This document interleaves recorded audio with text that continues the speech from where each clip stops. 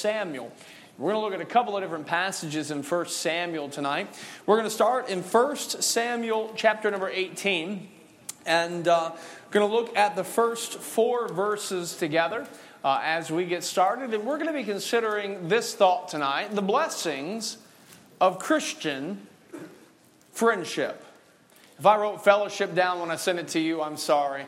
It's friendship. So the blessings of Christian friendship. But fellowship and friendship are pretty close. Amen?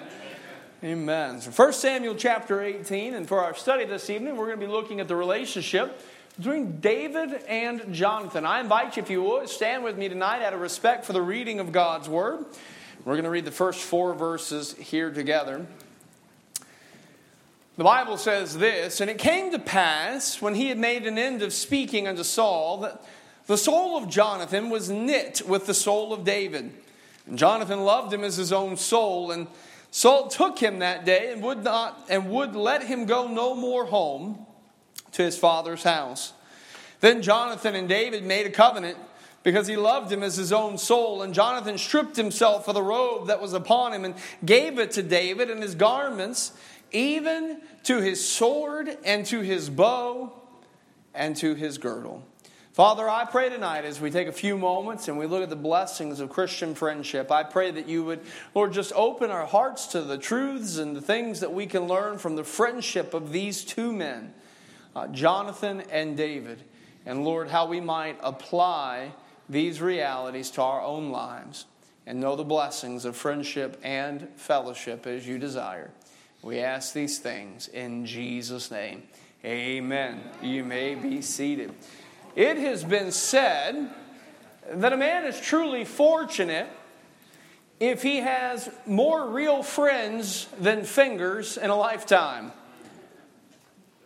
To step back and think about it, though, it truly is amazing to the level to which the concept of friend and friendship has been cheapened. In our day and age, we are more connected than we have ever been. You think about Facebook and YouTube and Instagram and text messaging. And it should be when I was more disconnected than we have ever been too. But you know, when God created man, God created within man a desire that longs for connection, for community, for shared life. And praise God, He didn't just give us the desire, He also gave us the direction that we need to find that need be met in this lifetime. You know, church, the people in your life matter.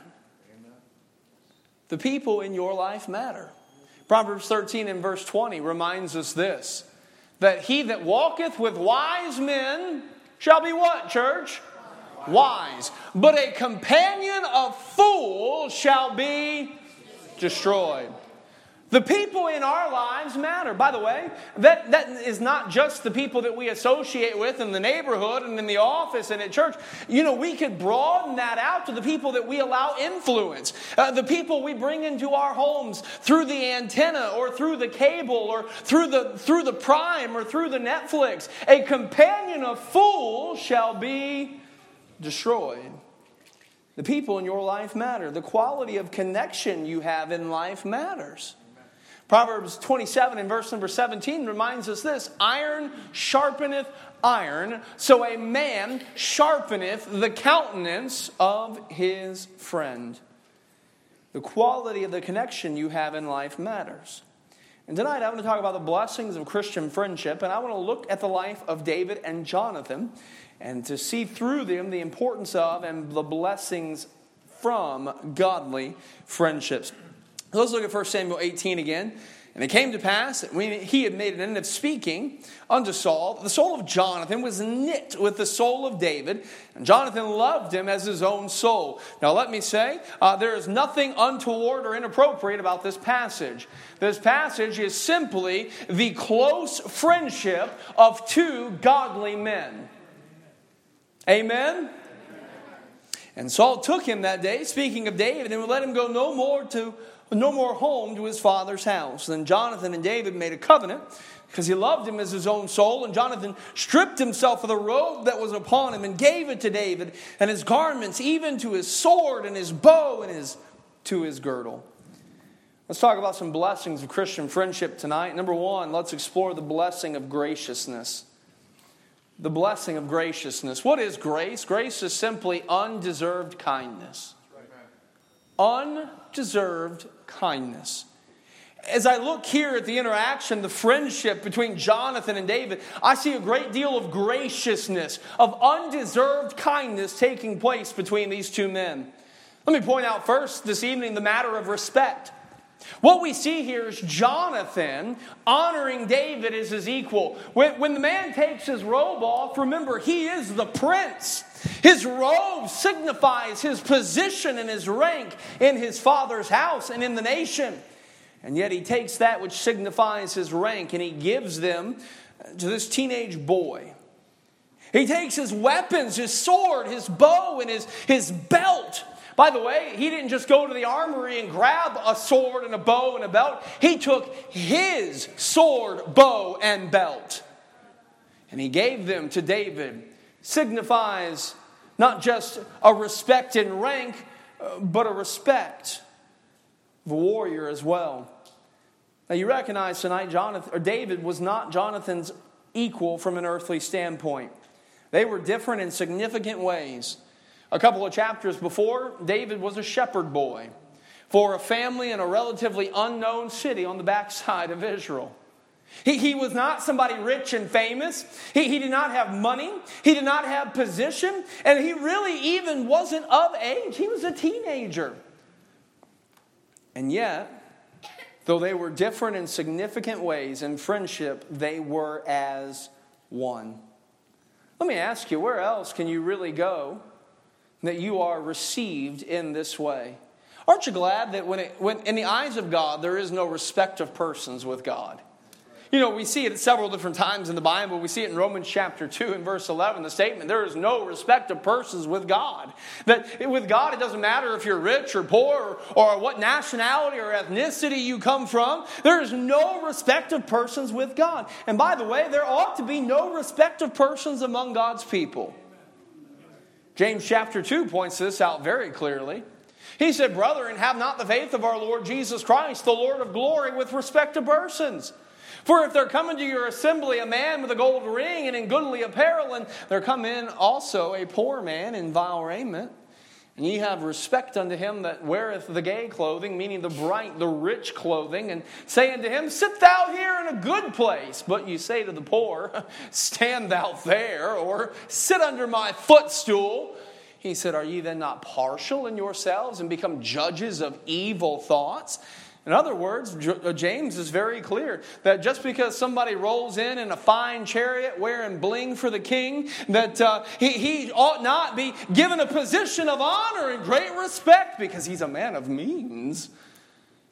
We ought not treat people who seem poor or destitute or on the outs with life. There ought to be no respect of persons among God's people. No matter the financial background, no matter the ethnicity, no matter what, you fill in the blank. There ought to be no respect of persons. Now, we're not always equal closeness with one another, but we always stop and we recognize the equal value that God has created each of us with. And by the way, when we stop and recognize the equal value that God has created us with and the equal blood that Jesus has saved us with, I'm going to tell you, it ought to motivate us to be gracious to one another, to treat one another with a great deal of respect. Amen. We see here the matter of respect between Jonathan and David. Not only do we see the matter of respect, we also see the matter of resources. Isn't it beautiful to see how Jonathan and David helped one another? You see Jonathan here bestow tremendous gifts towards David. Later on, you see David in his reign bestow tremendous grace upon Jonathan's descendants and Mephibosheth. You know, biblical friendships recognize what? That relationships are made a blessing, not by what you gain from the other person, but by how you can give to them. Acts 20 and verse number 35, we see the words of Jesus at the end of that verse. It says, and the words of the Lord Jesus, how he said, it is more blessed to give than to receive. And we've been studying on Sunday nights the one another's. We've looked at love one another and prefer one another. And we've seen how these are not just sentiments of the heart. These are what? These are actions of the hand. In 1 John chapter 3, we've looked at these verses a couple of times. We see, but whoso hath this world's good, and seeth his brother have need, and shutteth up his bowels of compassion in him, how dwelleth the love of God in him? He said, my little children, let us love not in word, neither in tongue, but in deed and in truth. James chapter 2, we looked at the beginning of that chapter earlier. Later on, James started talking about what good does it do a man if you see they have need, and you say, I hope you're warmed and clothed and filled, and then you send them on their way. What good does that do? And the answer is absolutely nothing. But we see in the matter of Christian friendships that there is a blessing of graciousness, an undeserved kindness that flows between the members of that friendship. In matters of respect, there's an undeserved kindness. In matter of resources, there is an undeserved kindness. In matters of readiness, you know what we're going to see? We're going to see these busy men made time for their friendship. You can watch it progress. You can read chapter 18, chapter 19, chapter 20, really through chapter 23, and see the progression of the friendship of these men. Now, these men were busy men. David was a warrior. For a time period, we see in there, David's going to be running for his life. By the way, if the most powerful man in the land was trying to kill me, I think I'd be a little busy. I think you'd understand if I didn't answer your phone call, right? And yet we see, though these men were busy beyond what we can imagine, these men made time for one another.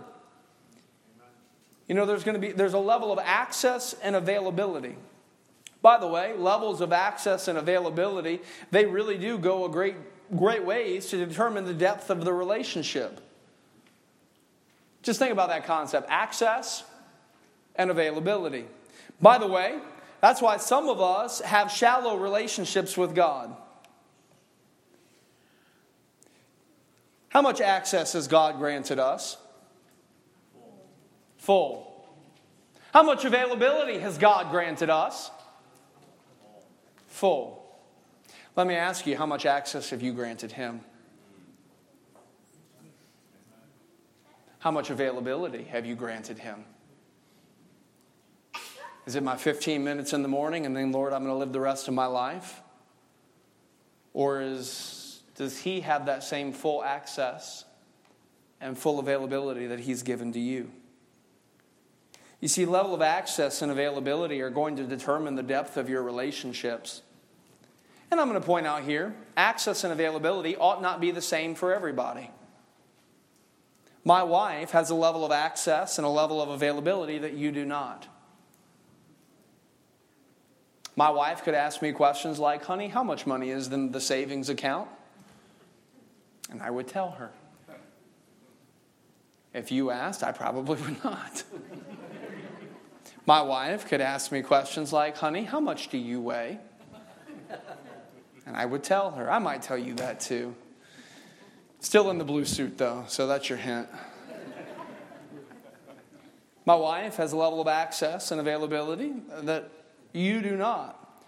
By the way, also, if we have confidants and people that are very close and provide accountability for us, not everybody gets the same access. By the way, boundaries are a good thing. Boundaries are a healthy thing. But the level of access and the level of availability you give to somebody will determine the depth of your relationship. I might have somebody in my life who helps to provide accountability, and that person might be able to look at me and say, hey, I know you don't want to spend too much time on the devices. How much was your screen time last week? And if I've given them that access, I might tell them. If you walk up to me and ask me what my screen time was last week, I'll probably tell you in love to buzz off.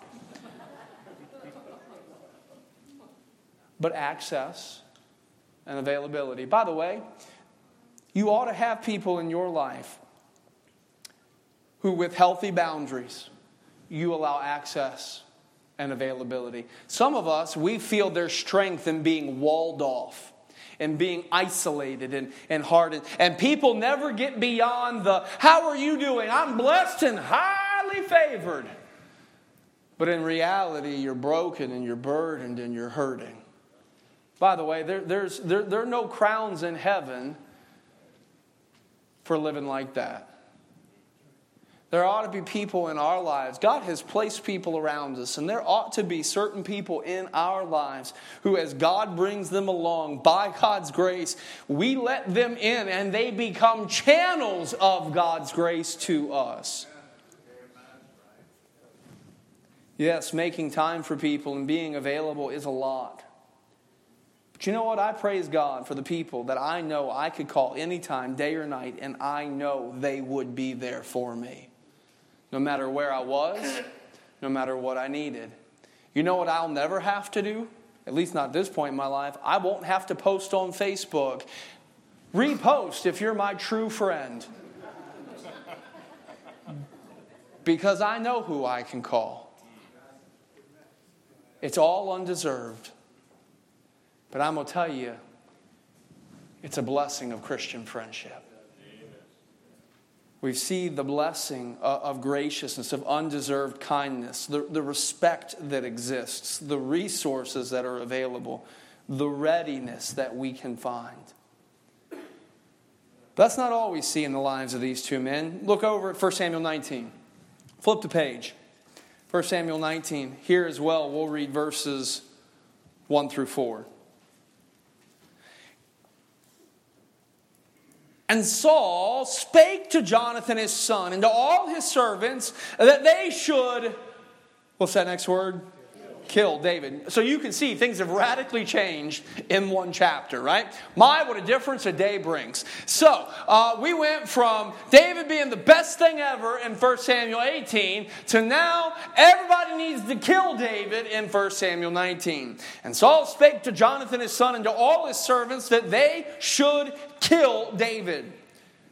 But Jonathan, Saul's son, delighteth much in David. And Jonathan told David, saying, Saul my father seeketh to kill thee. Now therefore I pray thee, take heed to thyself into the morning, and abide in a secret place, and hide thyself. And I will go out and stand beside my father in the field where thou art, and I will commune with my father of thee, and what I see, that will I tell thee. Look at verse 4. And Jonathan spake good of David unto Saul his father, and said unto him, let not the king sin against his servant, against David, because he hath not sinned against thee, and because his works have been to thee-ward very good. So what are the blessings of Christian friendship? Number one, we saw what? The blessing of graciousness, undeserved kindness. I want you to see, secondly, this evening, the blessing of genuineness. The blessing of genuineness. When you look at Jonathan and you look at David in 1 Samuel 19, you know what you see? You see genuine friendship. No matter the circumstance. Jonathan and David were friends when all was good in chapter 18 after David had just killed Goliath. And Jonathan and David were friends as well when David was running for his life. By the way, you'll notice that what Jonathan spake to David, the sentiment that Jonathan spake to David in verse 2, and the sentiment that Jonathan spake to his father in verse 4 were the same. Jonathan was true no matter who he was speaking to. By the way, isn't that hard to find? Somebody who doesn't talk one way to you and another way behind your back. Jonathan spoke the same truth to both crowds. By the way, there is no such thing as a fair weather friend. Proverbs 17:17 reminds us that a friend loveth at all times. And I'll remind us, church, that this is even when people make mistakes. Your friends will let you down. But what do? Galatians 6:1. Brethren, if a man be overtaken in a fault, ye which are spiritual, what are we supposed to do? We're supposed to help restore such a one in the spirit of meekness, considering ourselves, lest we also be tempted. There was a genuineness to their friendship no matter the circumstance. A genuineness of their friendship no matter the circumstance and no matter the cost. By the way, in chapter 19, Saul lost his cool. And if you continue reading, you know what you're going to find? You're going to find Jonathan almost lost his head. That just like Saul was taking shots at David, Saul at one point even took a shot at Jonathan. You know, it reminds us sometimes that being a genuine friend will cost you. Sometimes it means you're going to be walking in when everybody's walking out. Sometimes it means you're going to be lifting down to pick somebody up as everybody else is continuing to throw stones or punches to keep them down.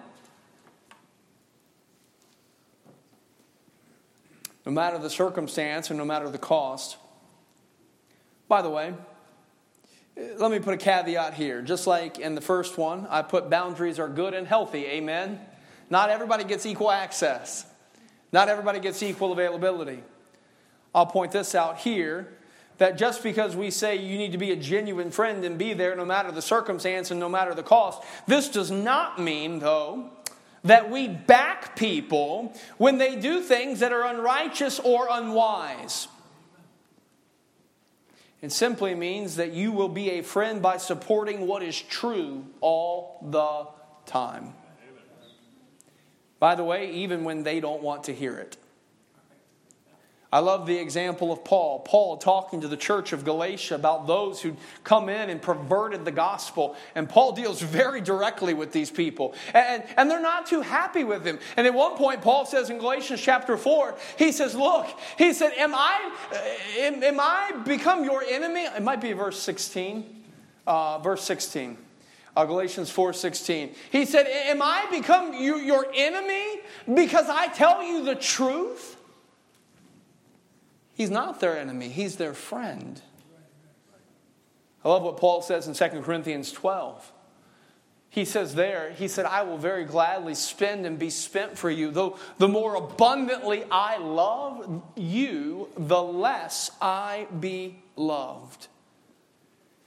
And so no matter the circumstance, no matter the cost, we're going to support our friend by supporting what is true, even if it means we need to offer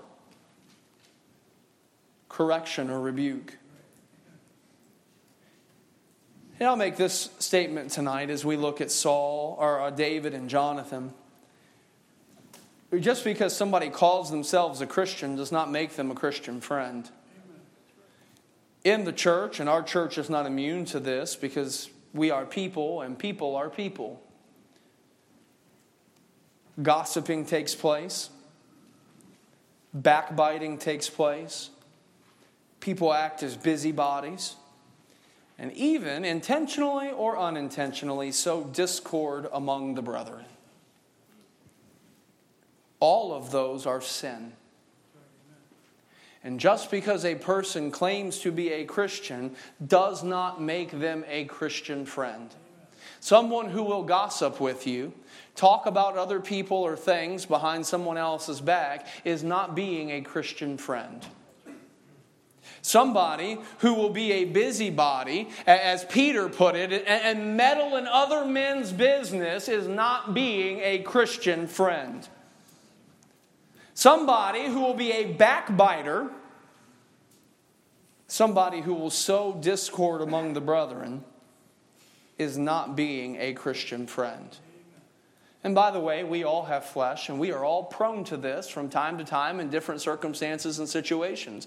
But if that is a reality in your life, beloved, in love, I tell you, recognize it is sin, repent of that sin, confess that sin, and He will be faithful and just to forgive you of that sin and to cleanse you from all unrighteousness. Beloved, I tell you tonight, if somebody in your life is engaged in these things, you need to ask the Holy Spirit for enough grace to say, no, I'm not going to allow that in my life.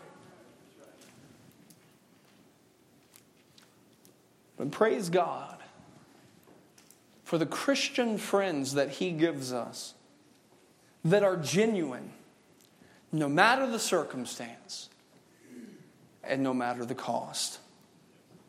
I'm going to tell you, a man or a woman who has a few of those is a rich person. So what do we see this evening? The blessings of Christian friendships. We see, number one, what? The blessing of graciousness, the undeserved kindness that we experience one with another. We see, secondly, what? The blessing of genuineness. Jonathan was the same, whether he was talking to David, whether he was talking to Saul, whether we were all partying because Goliath just got killed, or whether David was hiding in a cave or hiding in a field. Jonathan was the same. He was genuine. One more. Turn to 1 Samuel 23. 1 Samuel 23. I encourage you, read 18, read 19, read 20, 23. The whole friendship here between Jonathan and David, such a powerful, powerful thing. 1 Samuel 23, beginning in verse 15. And David saw that Saul was come out to seek his life. And David was in the wilderness of Ziph in a wood. And Jonathan, Saul's son, arose and went to David in the wood and strengthened his hand in God. And he said unto him, Fear not, for the hand of Saul my father shall not find me, and thou shalt be king over Israel, and I shall be next to thee, and that also Saul my father knoweth. Verse 18, and the two made a covenant before the Lord, and David abode in the wood, and Jonathan went to his house. So we see a couple of things. We see, number one, the blessing of graciousness. Number two, the blessing of genuineness. And I want us to see, thirdly, the blessing of godliness. The blessing of godliness. How Jonathan came alongside David and injected godliness and the things of God into David's life. A couple of thoughts here. I want you to see how these friendships are engaging. David was running for his life. You know, Jonathan didn't wait for David to ask for help. You know, a lot of times we sit around, boy, I'd help him if they just asked. Boy, I'd love to do something if only I knew what to do. Maybe if we got up and bridged the gap, we would find what needed to be done. What happened? Jonathan didn't wait for David to ask. Jonathan engaged David where he was. Jonathan showed up and spoke to the need. Isaiah 53, beginning in verse number 35, beginning in verse number 3. I love what it says here. Strengthen ye the weak hands and confirm the feeble knees. Say to them that are of a fearful heart, be strong, fear not. Behold, your God will come with vengeance, even God with a recompense. He will come and save you. What are we doing? We're moving into those situations where folks are weak and struggling and needing help, and we are engaging. What does friendship do? It says, your problem, they're my problems, and your needs are my needs. Your joy is my joy. Your sorrow is my sorrow. It really harkens back to the theology of the body. We find in 1 Corinthians 12 that we mourn with those who mourn, and we rejoice with those who rejoice. Why? Because we are one, and we can't help but engage one another. And I love how Jonathan engaged David's life with godly things. And in doing so, Jonathan didn't just engage David, he edified David. He built up David. He strengthened David. Did you notice what it said there? In verse number 16, and Jonathan, Saul's son, arose. He went to David into the wood, and he strengthened his hand in God. What did Jonathan do? Jonathan reminded David of God's truth. And these men built one another up. They strengthened one another. They strengthened one another emotionally. They strengthened one another spiritually. They strengthened one another physically. By the way, you will never go wrong pointing someone else towards God and His truth. Engage them. Edify them. Build them up. Boy, I praise the Lord for friends who impact my life with godliness, who speak God's truth into my life, who engage me, who edify me. The blessings of godly friendships, they're engaging, they're edifying. Let me give you this last one. They are enduring. You look at the friendship of Jonathan and David, and they endured distance. You know, for a vast majority of Jonathan and David's friendship, David was on the run. He was hiding in fields and hiding in caves and ducking here and there and getting away. For the vast majority of the time these two men knew each other, there was a great deal of distance between the two of them. And yet their friendship endured. I'll point this out as well. For the vast majority of time that these two men knew each other, there was a great deal of difficulty between them. You realize that it wasn't just some dude in the kingdom who wanted David dead. It was Jonathan's dad. And you recognize as well that who under normal circumstances, when the king dies, who becomes the next king? His son, who was therefore logically next in line to the throne? Jonathan. And so from an earthly standpoint, David was more of a threat to Jonathan than he was to Saul. And yet, did you notice Jonathan's testimony in verse number 17? He said, "Fear not, for the hand of Saul my father shall not find thee." What does he say? "And thou shalt be king over Israel." Boy, what an amazing thing. For the vast majority of their friendship, there was a tremendous distance between them, yet their friendship endured. For the vast majority of their friendship, there was tremendous difficulty between them, but their friendship endured. I'll point out that eventually, even death came to their friendship. And Jonathan was killed alongside of his father Saul in battle. And yet, in spite of that, what happened? Their friendship endured. Because we see David showing kindness to Saul's descendant in Mephibosheth. You know, and this friendship survived ups and downs, the ups and downs of life, because it was built on something more than shallow interests. It was built on something more than sports or shopping or politics or you fill in the blank or whatever the hobby of the week is. This friendship and Christian friendships are built on trust in God and the truth of God. And by the way, our shared trust in God and our shared faith on the truth of God is bigger than any distance, is bigger than any difficulty, is bigger even than death.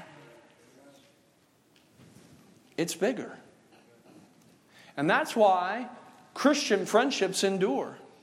And just because your kid bites my kid in the nursery, my kid don't have teeth yet, so he don't leave no marks, you can't prove nothing.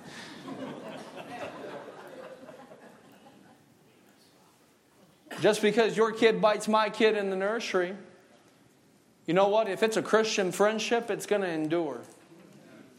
And just because you and I don't see eye to eye on this or that or a political candidate or such and such or this, I'm going to tell you, if it's a true Christian friendship, guess what it's going to do? It's going to endure. Because trust in God and the truth of God is bigger than any and all of that.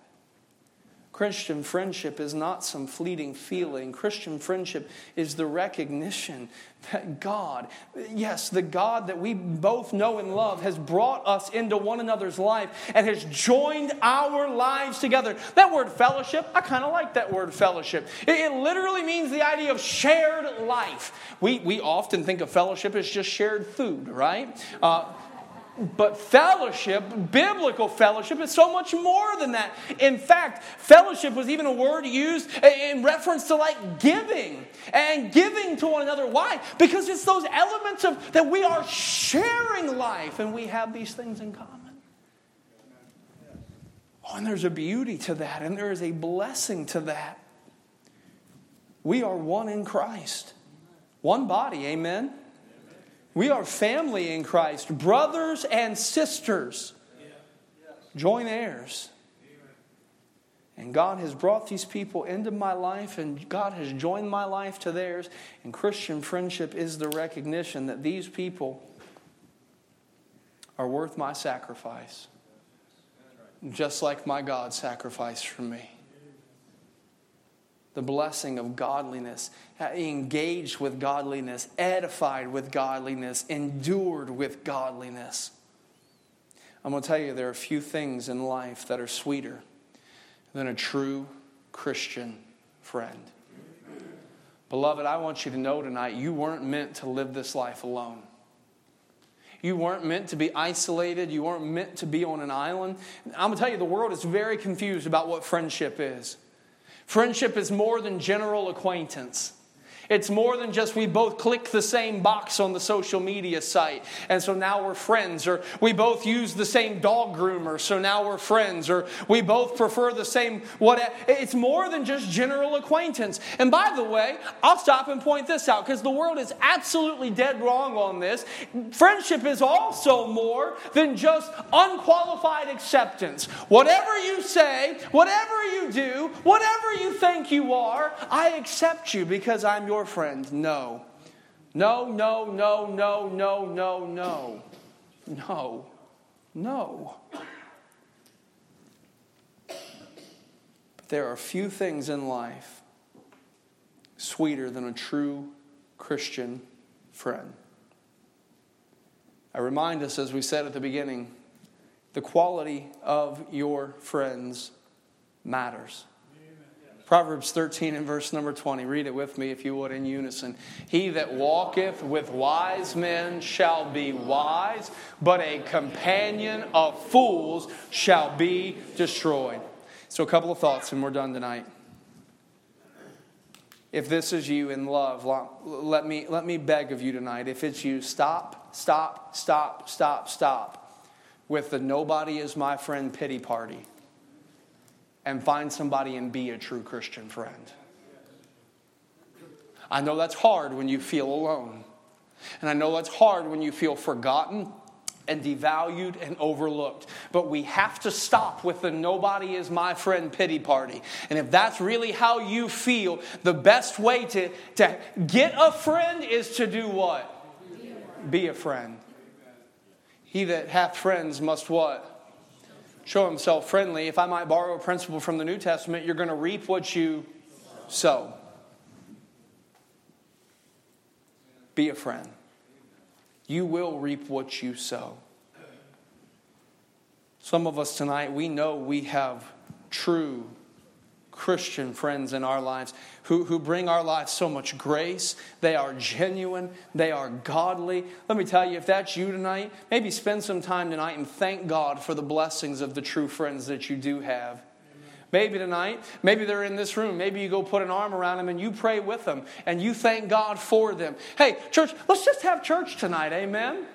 Let's just love on one another and pray for one another and be there for one another. Because the reality is there are too few people out there who live like true friends.